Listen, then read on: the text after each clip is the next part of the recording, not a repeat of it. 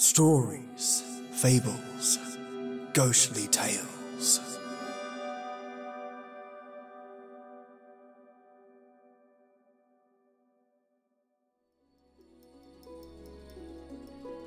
Seven crows does a curse make for the brothers of a weak child, and who knows the world of animals and the quips of dialogue shared amongst the bluebirds.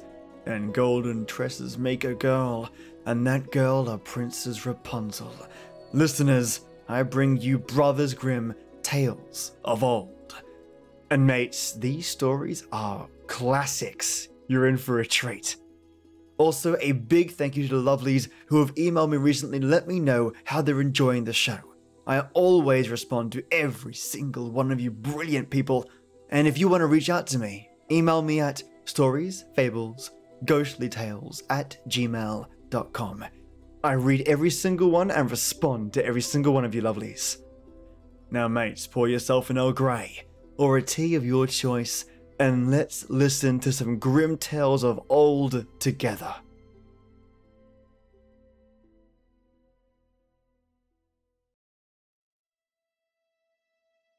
There once was a man and a woman who had long in vain wished for a child. At length, the woman hoped that God was about to grant her desire. These people had a little window at the back of their house, from which a splendid garden could be seen. It was full of the most beautiful flowers and herbs. It was, however, surrounded by a high wall, and no one had dared to go into it, because it belonged to a witch, who had great power and was dreaded by all the world. One day, the woman was standing by this window and looking down into the garden when she saw a bed which was planted with the most beautiful rampion, and it looked so fresh and green that she longed for it and had the greatest desire to eat some. This desire increased every day, and as she knew that she could not get any of it, she quite pined away and looked pale and miserable. Then her husband was alarmed and asked, "What ails you, dear wife?" "Ah," she replied, "if I can't get any of that rampion to eat which is in the garden behind our house, I shall die." The man who loved her thought, "Sooner than let your wife die, bring her some of the rampion yourself. Let it cost you what it will." In the twilight of evening, he clambered over the wall into the garden of the witch, hastily clutched a handful of rampion, and took it to his wife. She at once made herself a salad of it, and ate it with much relish. She, however, liked it so much, so very, very much, that the next day she longed for it 3 times as much as before. If he was to have any rest, her husband must once more descend into the garden. In the gloom of the evening, therefore, he let himself down again. But when he had clambered down the wall, he was terribly afraid, for he saw the witch standing before him. "How dare you," she said with an angry look, "descend into my garden and stealing rampion like a thief? You shall suffer for it." Answered he. "Let mercy take the place of justice. I had to do it out of necessity. My wife saw some of your rampion by the window and felt such a longing for it that she would have died had she not gotten some to eat."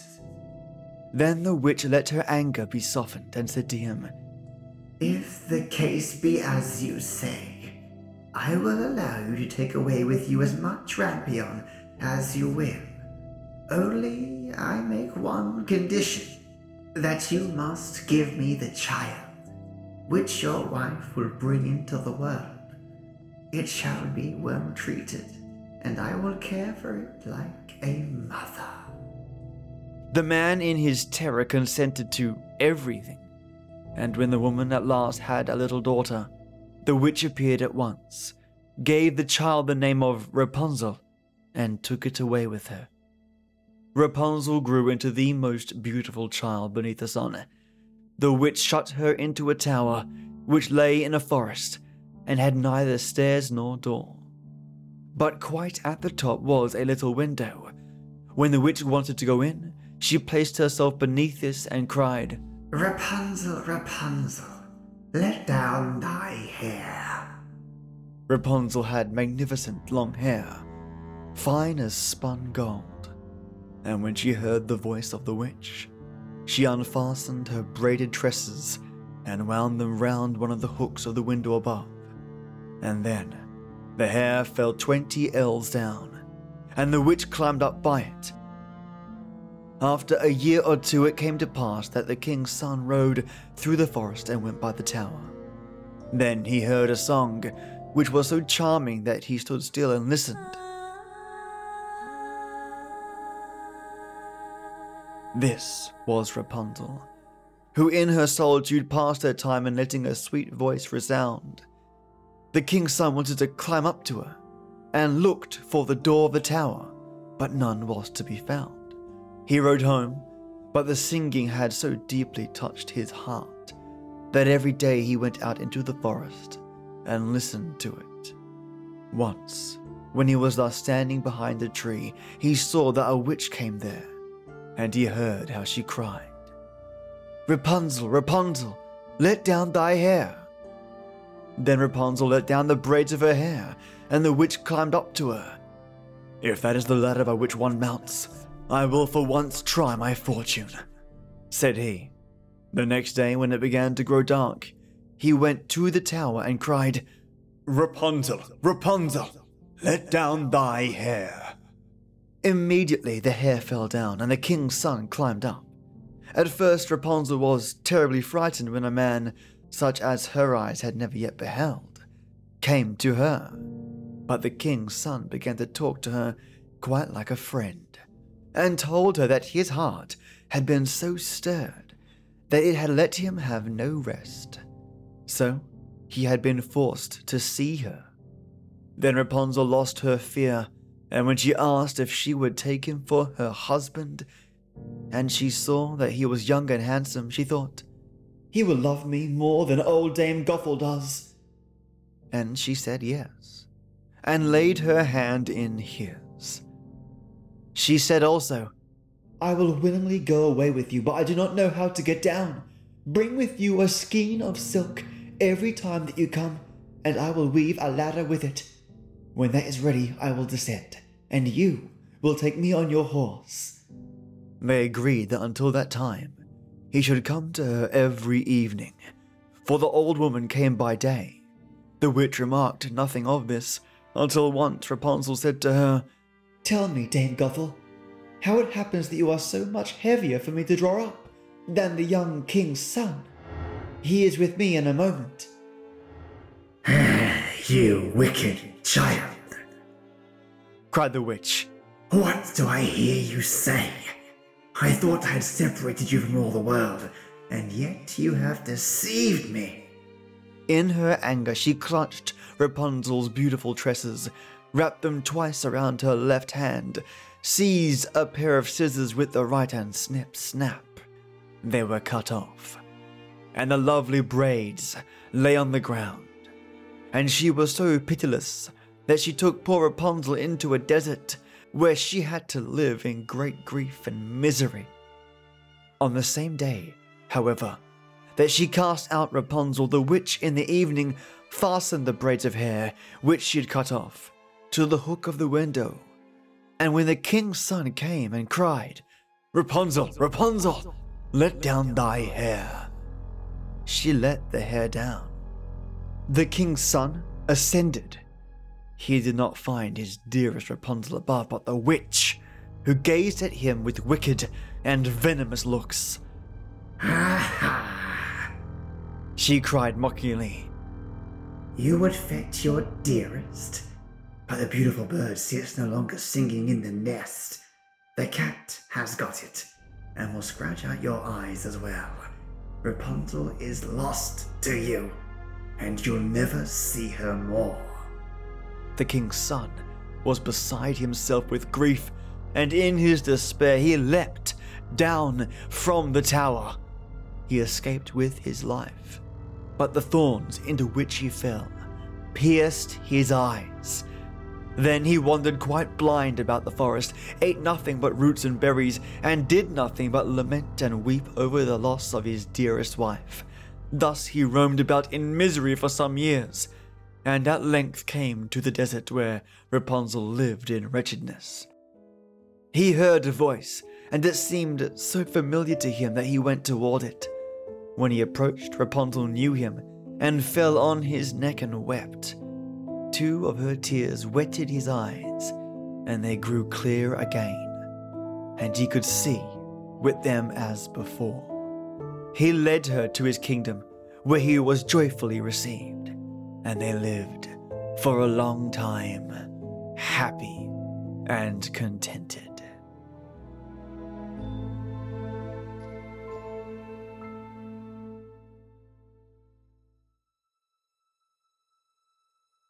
A long time ago, there lived a king who was famed for his wisdom through all the land.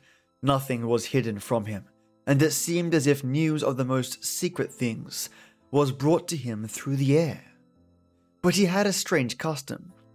Every day after dinner, when the table was cleared, and no one else was present, a trusty servant had to bring him one more dish. It was covered, and even the servant did not know what was in it. Neither did anyone know, for the king never took off the cover to eat it until he was quite alone. This had gone on for a long time, when one day the servant who took away the dish was overcome with such curiosity that he could not help carrying the dish into his room. When he had carefully locked the door, he lifted up the cover and saw a white snake lying on the dish. But when he saw it, he could not deny himself the pleasure of tasting it. So he cut off a little bit and put it into his mouth. No sooner had it touched his tongue than he heard a strange whispering of little voices outside his window. He went and listened, and then noticed that it was the sparrows who were chattering together and telling one another of all kinds of things which they had seen in the fields and woods. Eating the snake had given him power to understand the language of animals. Now, it so happened that on this very day the queen lost her most beautiful ring, and suspicion of having stolen it fell upon this trusty servant, who was allowed to go everywhere. The king ordered the man to be brought before him, and threatened with angry words that, unless he could, before the morrow, point out the thief, he himself should be looked upon as guilty and should be executed. In vain he declared his innocence. He was dismissed with no better answer. In his trouble and fear, he went down into the court and took thought how to help himself out of this trouble. Now, some ducks were sitting together quietly by a brook and taking their rest, and whilst they were making their feathers smooth with their bills, they were having a confidential conversation. The servant stood by and listened. They were telling one another of all the places where they had been waddling about all the morning, and what good food they'd found, and one said in a pitiful tone, "Something lies heavy on my stomach. As I was eating in haste, I swallowed a ring which lay under the queen's window." The servant at once seized her by the neck, carried her to the kitchen, and said to the cook, "Here is a fine duck. Pray, kill her." "Yes," said the cook, and weighed her in his hand. "She has spared no trouble to fatten herself, and has been waiting long enough to be roasted." So he cut off her head, and as she was being dressed for the spit, the queen's ring was found inside her. The servant could now easily prove his innocence. The king, to make amends for the wrong, allowed him to ask a favor, and promised him the best place in the court. The servant refused everything, and asked only for a horse and some money for traveling, as he had a mind to see the world and go about a little. When his request was granted, he set out on his way. One day he came to a pond where he saw 3 fishes caught in the reeds and gasping for water. Now, though it is said that fishes are dumb, he heard them lamenting that they must perish so miserably. As he had a kind heart, he got off his horse and put the 3 prisoners back into the water. They quivered with delight, put out their heads, and cried to him, "We will remember you and repay you for saving us."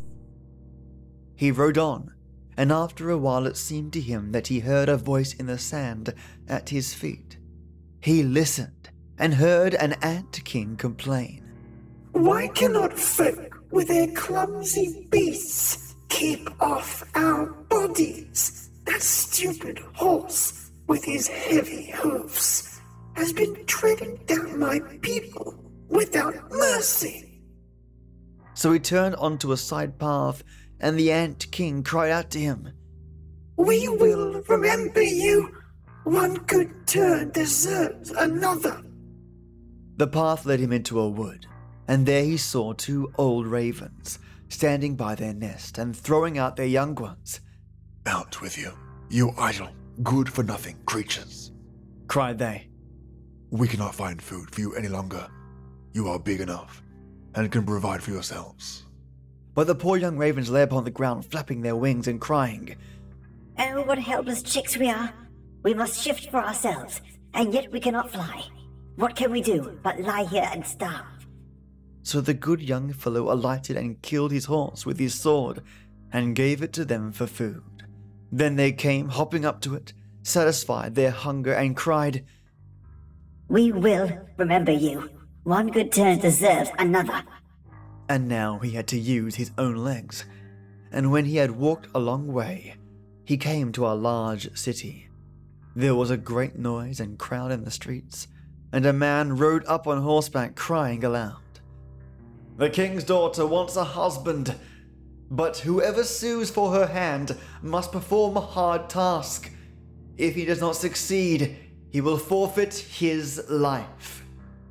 Many had already made the attempt, but in vain.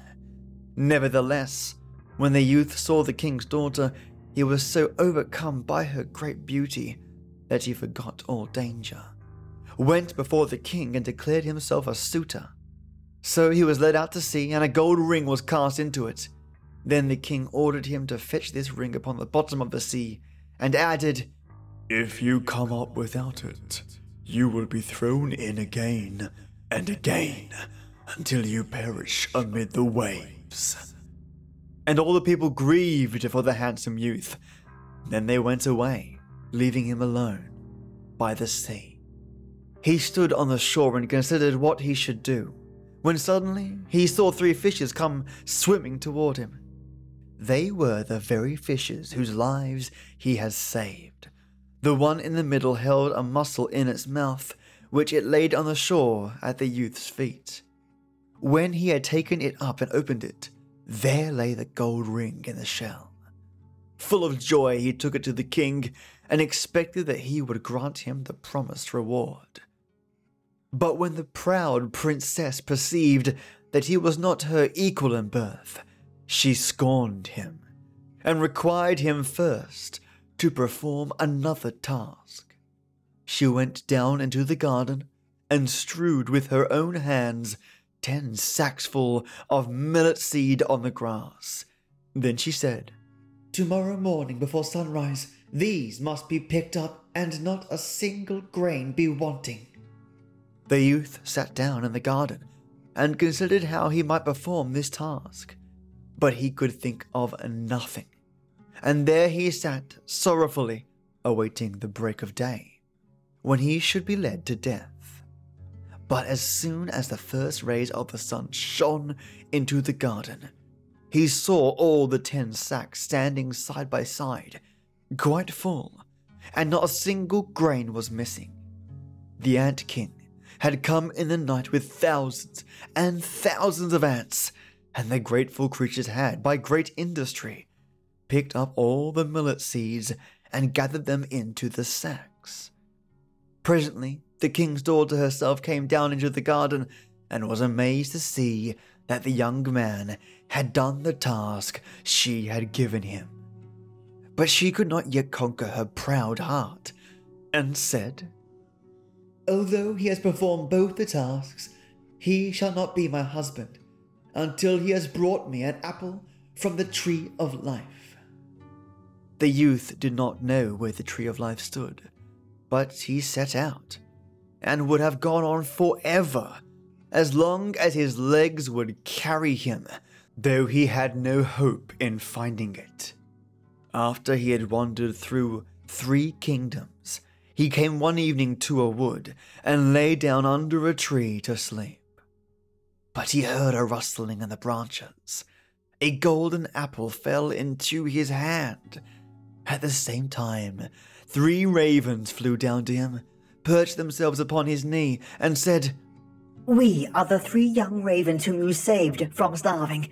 When we had grown big and heard that you were seeking the golden apple, we flew over the sea to the end of the world, where the tree of life stands, and have brought you the apple. The youth, full of joy, set out homeward and took the golden apple to the king's beautiful daughter, who had now no more excuses left to make. They cut the apple of life in 2 and ate it together, and then her heart became full of love for him, and they lived to a great age in undisturbed happiness.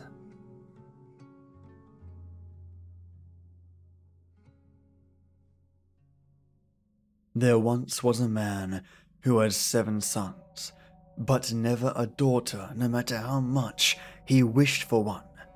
At length his wife had a child, and it was a daughter.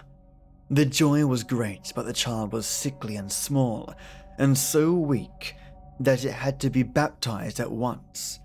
The father sent one of the boys in a hurry to the spring to fetch water for the baptism. The other 6 boys ran along with him, and as each strove to be the first to fill the jug, it fell into the spring. There they stood, and did not know what to do. None of them dared to go home. When they did not come back, the father grew impatient and said, They have forgotten all about it in a game of play, the wicked boys. Soon he grew afraid lest the child should die without being baptized, and he cried out in anger, I wish the boys were all turned into ravens. Hardly was the word spoken before he heard a whirring of wings in the air above his head. He looked up and saw 7 cold black ravens flying high and away. The parents could not recall the curse, and though they grieved over the loss of their 7 sons, yet they comforted themselves somewhat with their dear little daughter, who soon grew strong and every day more beautiful.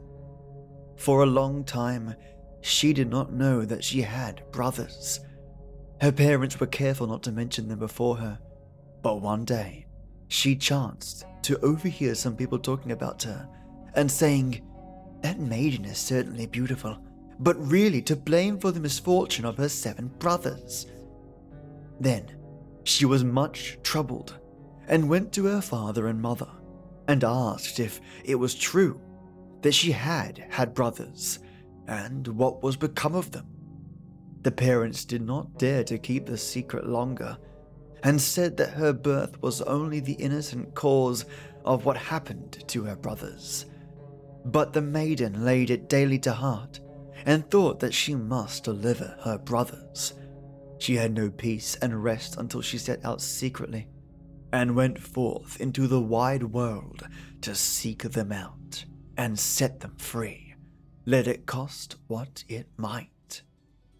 She took nothing with her but a little ring belonging to her parents as a keepsake, a loaf of bread against hunger, a little pitcher of water against thirst, and a little chair as a provision against weariness.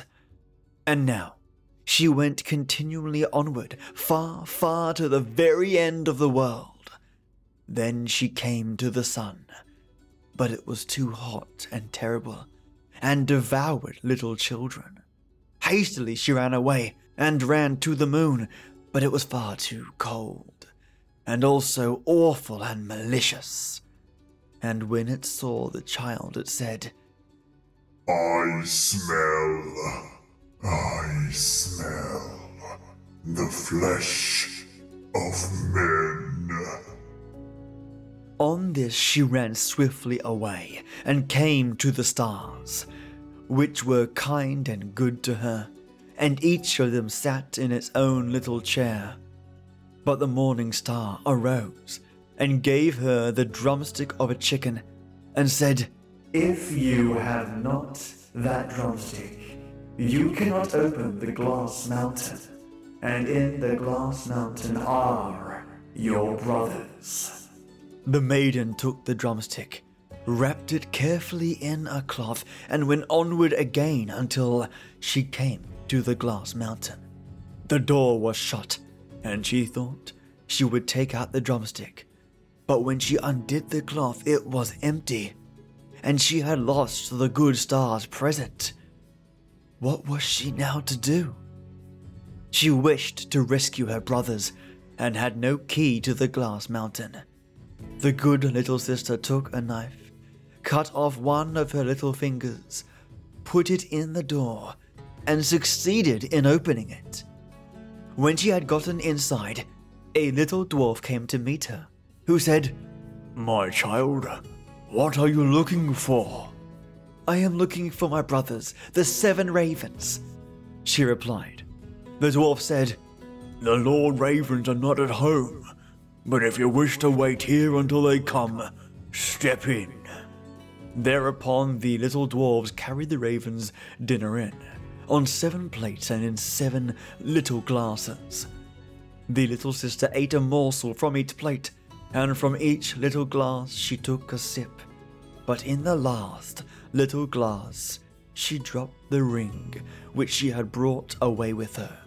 Suddenly she heard a whirring of wings and a rushing through the air, and then the little dwarf said, Now the Lord Ravens are flying home. Then they came, and wanted to eat and drink, and looked for their little plates and glasses. Then said one after the other, Who has eaten something from my plate? Who has drunk out of my little glass? It was a human mouth. And when the 7th came to the bottom of the glass, the ring rolled against his mouth. Then he looked at it, and saw that it was a ring belonging to his father and mother, and said, God grant that our little sister may be here, and then we shall be free. When the maiden, who was standing behind the door watching, heard that wish, she came forth, and on this all the ravens were restored to their human form again, and they embraced and kissed each other, and went joyfully home.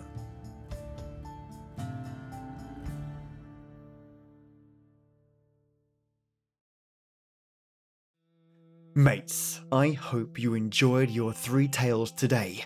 They were the original Grimm tales all the way from 1853.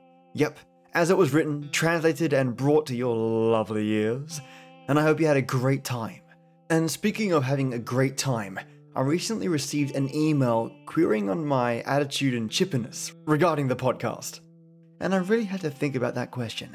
How have I stayed happy? I spend most of my time thinking about what's next instead of dwelling on what's gone wrong now. Easier said than done, I know. That's probably the best answer I can give though, albeit the extremely shorthand version. I hope though that that little tidbit helps reframe some of you lovelies out there who are wondering where to start. Thinking about what you can or want to do, opposed to focusing only on what you can't.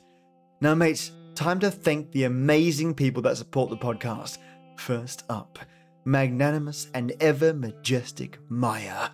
Thank you, Maya, for being so damn kick-ass and supporting me constantly. There is a special place in this podcast Hall of Fame for this kind of support, and it's the kind of support that gets me to really flex my ability as a podcaster. Thank you again for being amazing, and your jaw-dropping dedication is never lost on me, not for even 1 episode. You are one amazing cool cat, Maya. and my white tea warlord, Leza Bauer. Mate, thank you so much for the email. I'll be putting time aside this week to go through it. As always, mate, your kindness, patience, and support is just a godsend. Just like Maya and all my Patreon supporters, I ask myself, where did I find people like you? And how damn lucky I am to have your support. Thank you, mate. You're awesome. And my Ogre enforces the liquid fantastic that gets injected into this podcast's veins every episode. I have Chad Warren, Just Heather, Paige Marcini, Peter Ravelli, Tasha Moncrief, Christina Boyd, Dolphin and Cow, Michelangelo Yacone, Teton Rinko 1, and Divided by Zero. Thank all of you. You are a special group of people. Really, you are. If you want to support a show where your donations will make a difference, visit www.patreon.com/SFGT and sign up to support me. You'll be amazed how far your support goes. And again, thank you all for being amazing and taking the time to listen. Have a wonderful day or comfy night, and I'll catch you Friday for more tales. As always, till next we meet.